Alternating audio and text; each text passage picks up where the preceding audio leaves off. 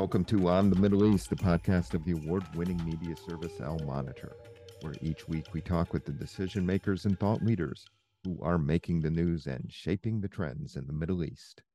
I'm Andrew Parasolidi, president of Al Monitor, and our guest this week is Al Monitor columnist Ali Hashem. Ali has long covered the Middle East with extensive focus on Iran and Iraq. He also serves as a senior journalist for the Doha-based Al Jazeera English channel. Ali is regularly deployed to report from the field and interview decision makers around the region. He is also a research fellow at the Sectarianism, Proxies, and Desectarianization Project based at Lancaster University. After nearly a year and a half of negotiations, the United States and Iran, thanks to European Union mediation, seem on the verge of agreeing to a return to the Joint Comprehensive Plan of Action, or Iran nuclear deal. If so, this would be a major foreign policy win for President Joe Biden, who made re-entering the deal a top priority for his administration. It would also be a win for Iran President Ibrahim Raisi, whose country gets in on the oil windfall of an estimated $4 billion per month once roughly 1 million barrels per day of Iranian oil is back on the market, and also from the release in coming months, again, if a deal goes through, of over $100 billion in frozen assets. As Ben Caspit reports today from Israel, Jerusalem seems resigned to an agreement which it considers a strategic disaster. And for U.S. partners in the Gulf, although there is a concern that an emboldened Iran enriched from oil revenues and unfrozen assets will press ahead with its regional agenda, there has also been a frenetic diplomatic mode for months as the Gulf states have sought to get ahead of the curve on Iran. Kuwait and the UAE are reestablishing relations, and Iran and Saudi Arabia are heading in that direction thanks to the good offices of Iraqi Prime Minister Mustafa al-Kadhimi.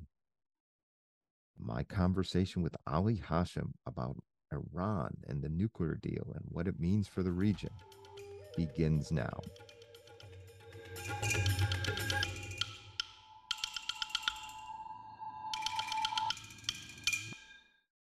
Ali, welcome back to On the Middle East.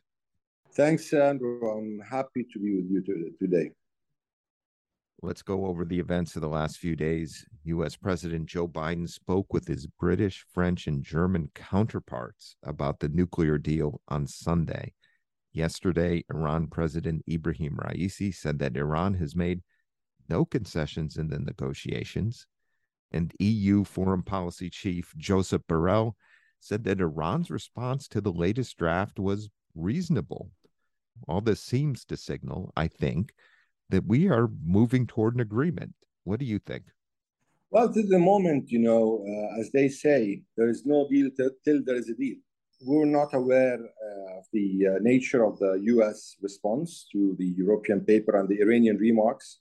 We still don't have a final picture of what the Iranians really sent to the Europeans and was conveyed to the Americans. So in a way or another, yes, there are a lot of positive vibes coming from Brussels, from Tehran. There is kind of radio silence from the US.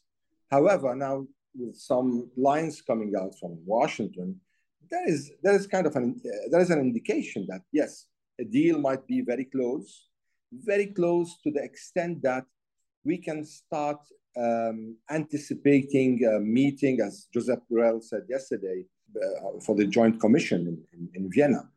Now, is this going to be the final meter or the final mile that all parties are going to cross in order to revive the JCPOA? Personally, I'm very cautious with this because we've been there several times. Now, we were not this close, but still there are points that are hanging, sticking points. At the same time, we can see the way Israel is dealing with the situation. There is a pressure coming from Israel on the United States with respect to this deal. And there are a lot of concerns. Are these concerns soothed? Will this end in the perfect way that everyone wants?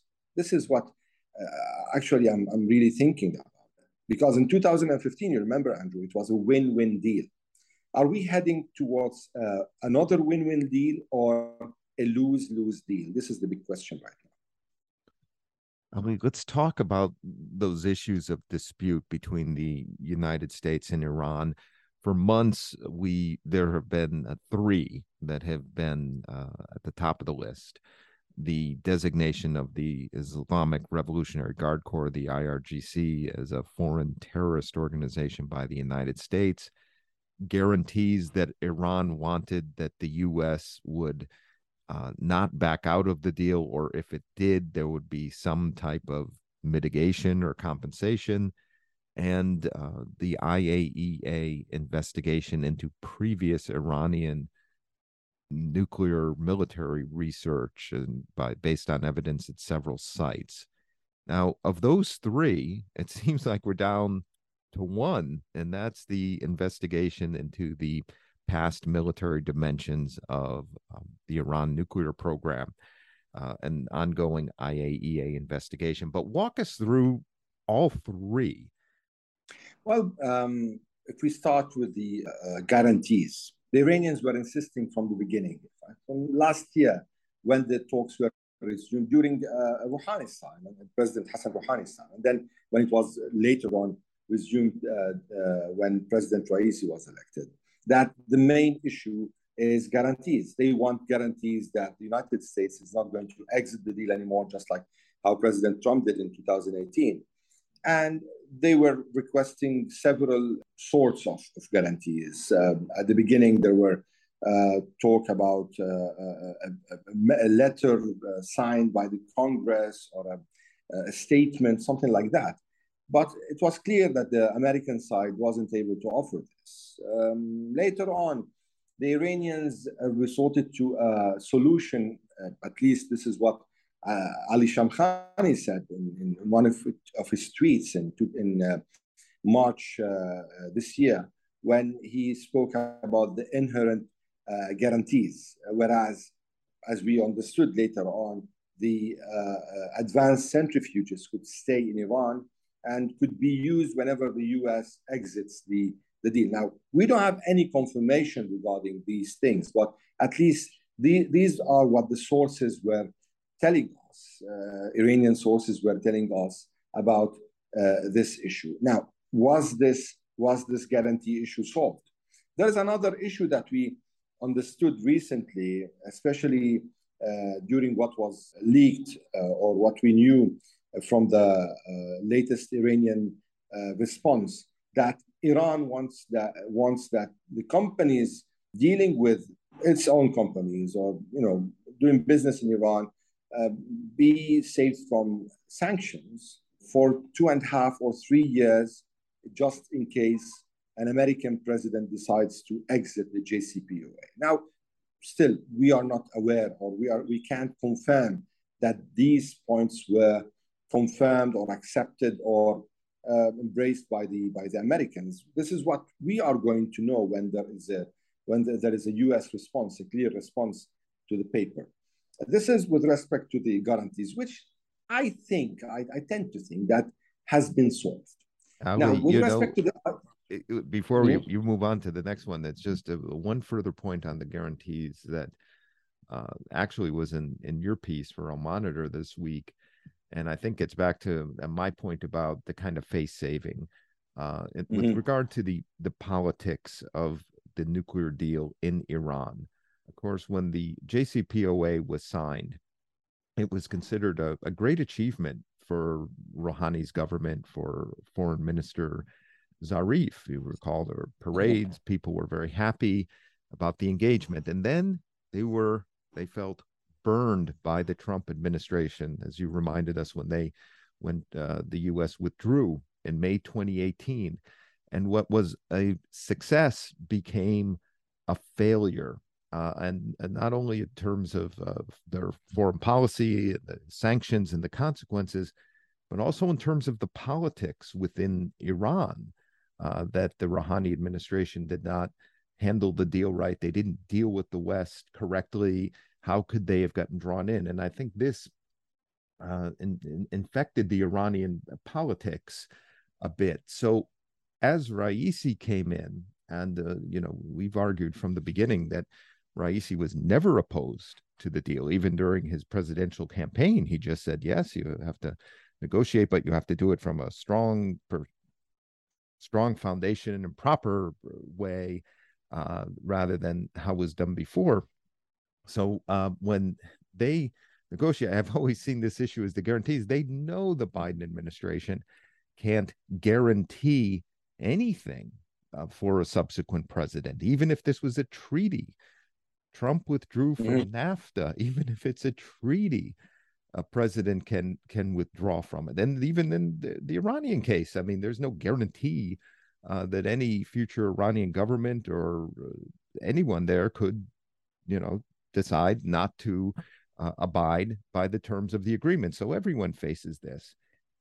As you pointed out in your piece, Shamkhani tweet, and the other thing about inherent guarantees, that's in the JCPOA, that the disabled centrifuges are warehoused under IAEA supervision. So I think after going all this road, this kind of way about guarantees that Tehran knew it really couldn't get, except by complying with the JCPOA as long as Biden's in office, and which could be 2 years, could be 6 years, or a successor president, and see what happens. Is to say, okay, but we have our inherent guarantees and move on. As you say, we don't know exactly what the decision is in Tehran just yet, but it seems like that issue has been resolved. But tell me if I'm missing something here. No, that's accurate. Now, with respect to this point, the issue is that I think the Iranians, there were discussions that the advanced centrifuges could be transferred to another country. This was one of the discussions, at least during the past months.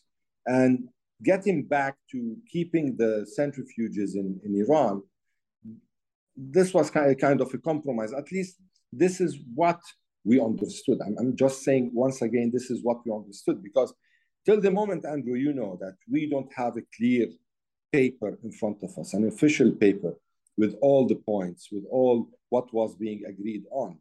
We are still dealing with information we're getting from sources, whether it's from the American sources or European sources or Iranian sources.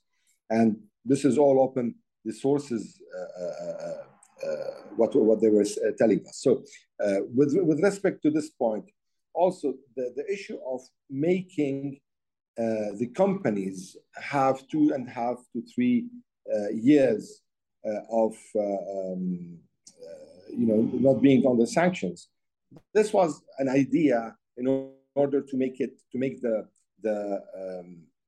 deal viable for these companies. Now, the Iranians were still saying that they need to make the Americans pay the price. Now, how are they going to pay the price? What's going to be in this deal that imposes on the United States to pay a price in case it withdraws from the deal in 2 years, in 4 years, in 6, in 10?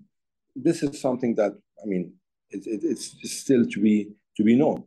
So yeah, with respect to the guarantees, this is at least what we have. As for IRGC issue, personally, I think the IRGC issue was a leverage issue, and it wasn't really a prerequisite as at the beginning was being reported, even by us, by others, because this is what was being said by Iranian sources at the beginning. They said that this is a prerequisite. I mean, it's not that they didn't say it; they said it. Later on, because it seems it wasn't a prerequisite, it was an attempt to create a leverage or to have leverage in these talks, and to put this point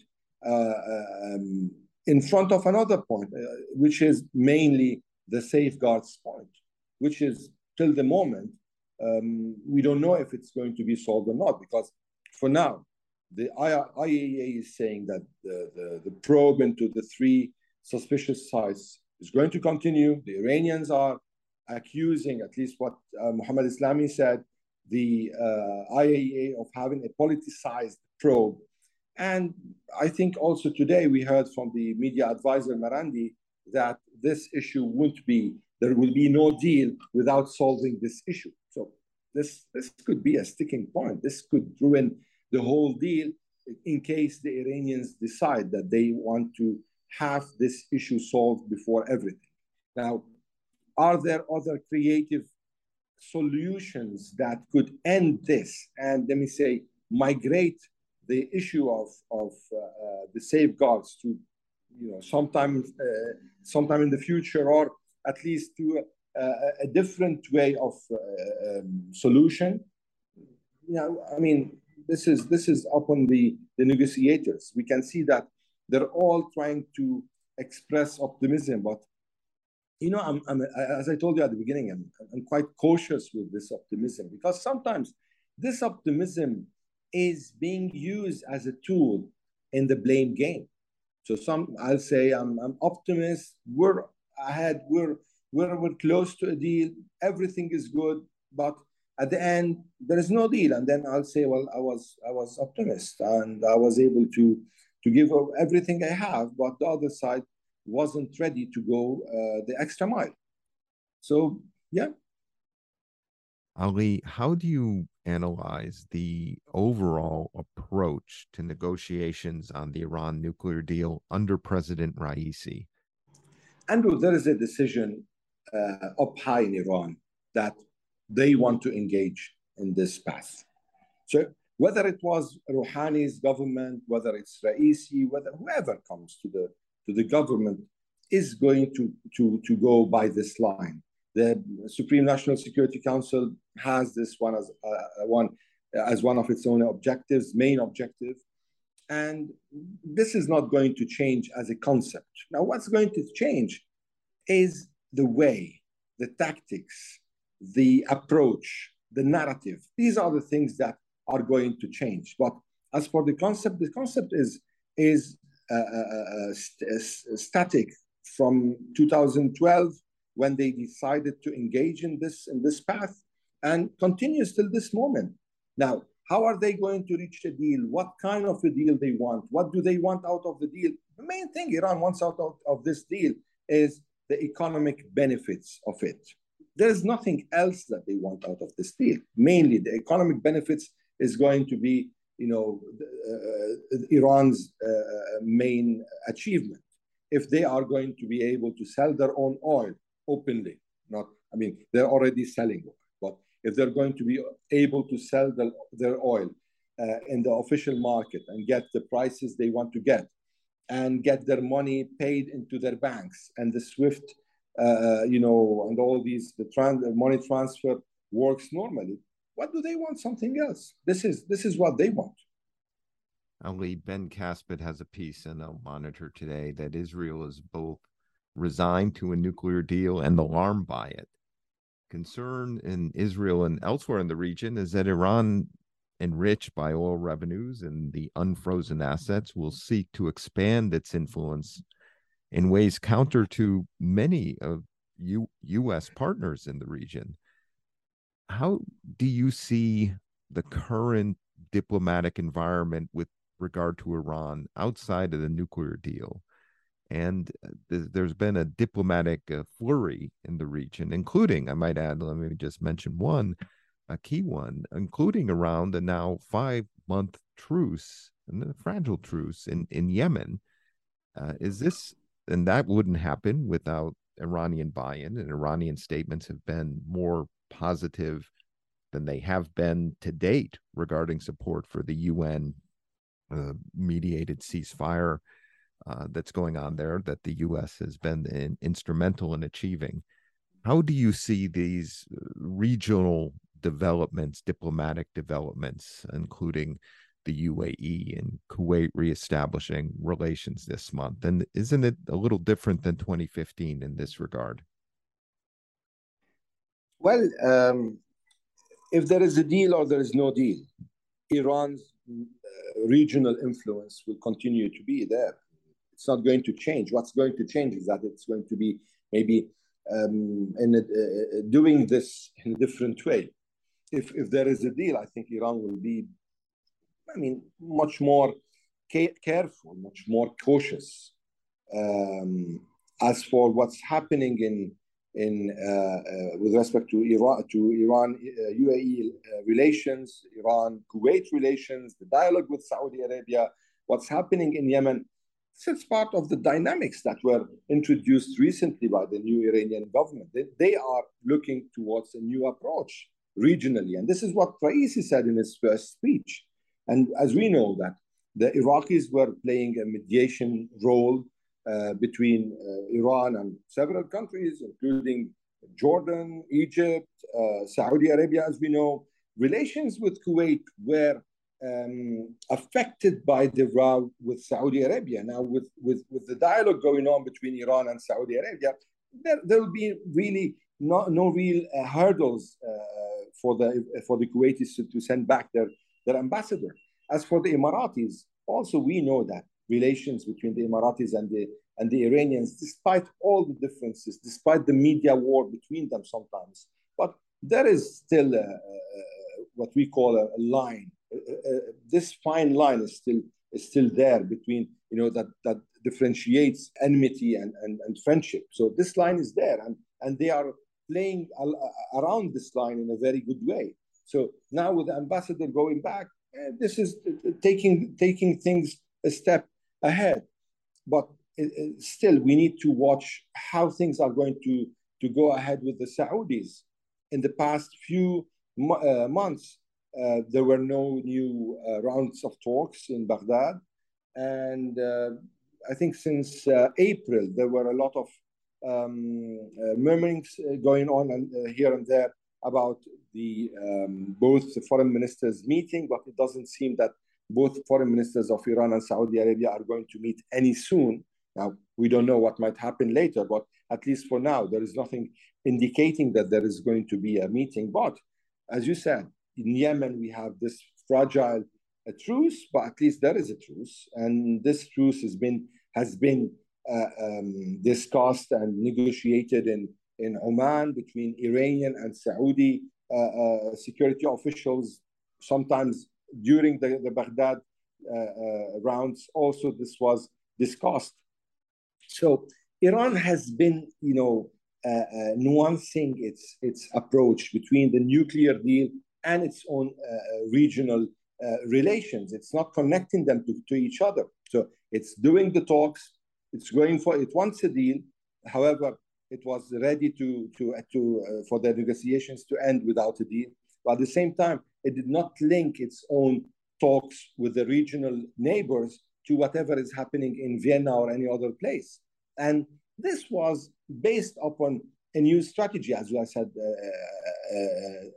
that was said by Raisi's team, that priority comes for our neighbors, priority comes for the region, because they knew that without building new ties with the region, they won't be able to really go ahead and go forward in their economy, in the way they're, because it's becoming very difficult, the tension is very high.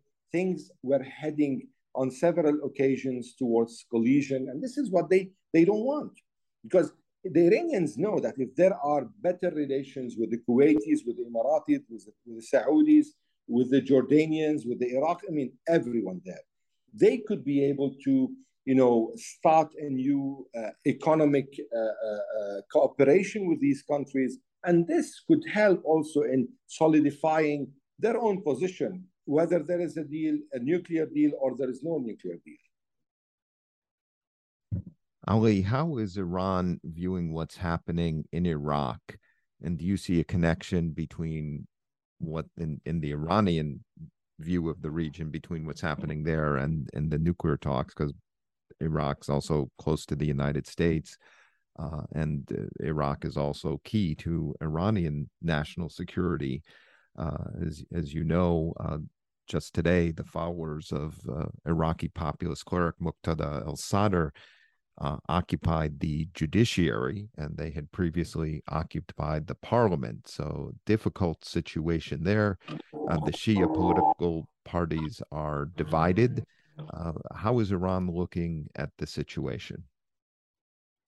Regardless of everything, I think the Iranians are very concerned with respect to what's happening in Iraq because a shaky Iraq in this sense, because today the situation is deteriorating, not just between Iran's allies and whoever is there. No, it's a mini civil war between the Shia and to Iran.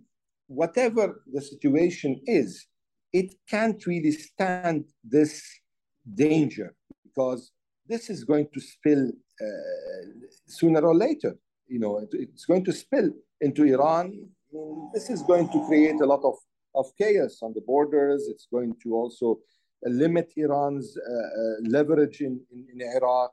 And it's going to also open a big opportunity for other sects, Sunnis and Kurds, to have a say in the buildup of the system, and even in revising the whole, the whole political contract that all the parties arrived at after the American invasion in 2003. So this is the dangerous part for Iran. Iran wants to have a say in Iraq.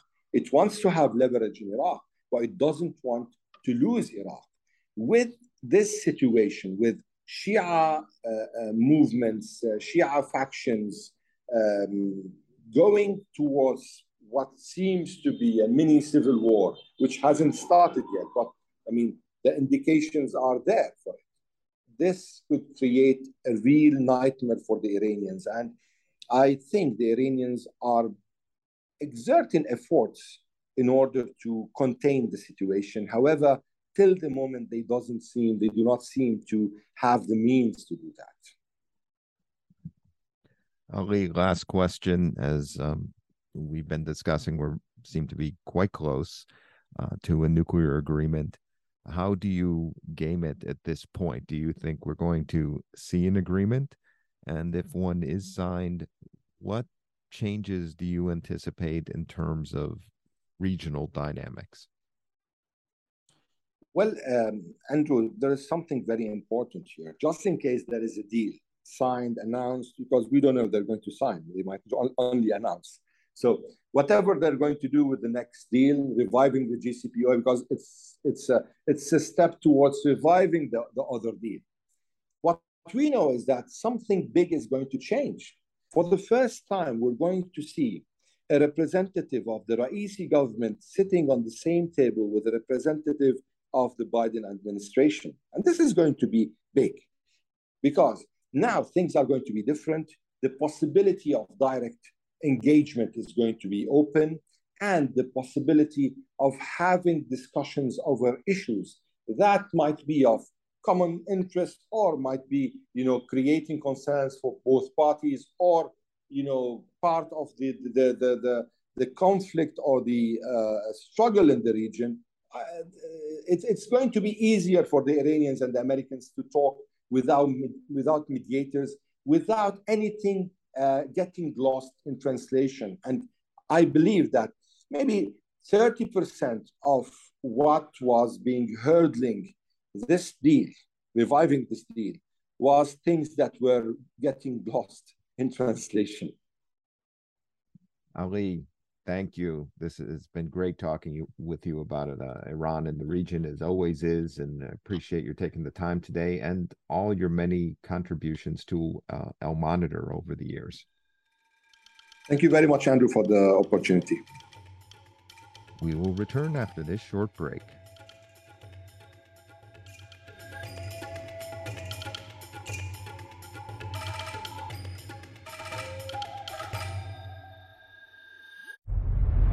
I'm Elizabeth Hagedorn, and I'm the State Department correspondent at Al Monitor. And I'm Joe Snell. I'm Al Monitor's video editor. Let's admit it, this past year has been difficult to stay on top of the news and sift through what's accurate and what's misleading. Let Al Monitor help you. If you care about the Middle East and North Africa, you should consider listening to Al Monitor's audio series On the Middle East with Andrew Parasalidi and Amber and Zaman, and On Israel with Ben Caspi. You can now watch our newest video podcast, Reading the Middle East with Gilles Capel. You can subscribe to these series on your favorite podcast platforms. And through a host of free daily and weekly newsletters, we offer a range of perspectives with the highest journalistic standards. You can subscribe to these newsletters at almonitor.com. As an award-winning media service headquartered in Washington, D.C., Al Monitor has a network of over 160 contributors around the world. So if you haven't done so already, be sure to visit almonitor.com, where you can find all of these newsletters and podcasts along with first-class reporting and analysis. Thanks to our guest today, Ali Hashem, and our production team of Beowulf Rockland and Rosabelle Hine of Two Squared Media Productions. We will be back next week, and if you haven't done so, please sign up for all 3 of our Al Monitor podcasts at your favorite podcast platforms. Reading the Middle East with Gilles Capel. Gilles' guest this month is the incredible Moroccan novelist Seneb Makhjour, who discusses her debut novel, La Poule et son Coumen. And On Israel with Ben Caspit. Ben this week speaks with geologist Yossi Langatsky. And of course, this podcast on the Middle East, where Amberin Zaman will be here next week with another decision maker or thought leader in the region. Thank you all for listening, and please keep up with all of the news and trends in the Middle East at almonitor.com.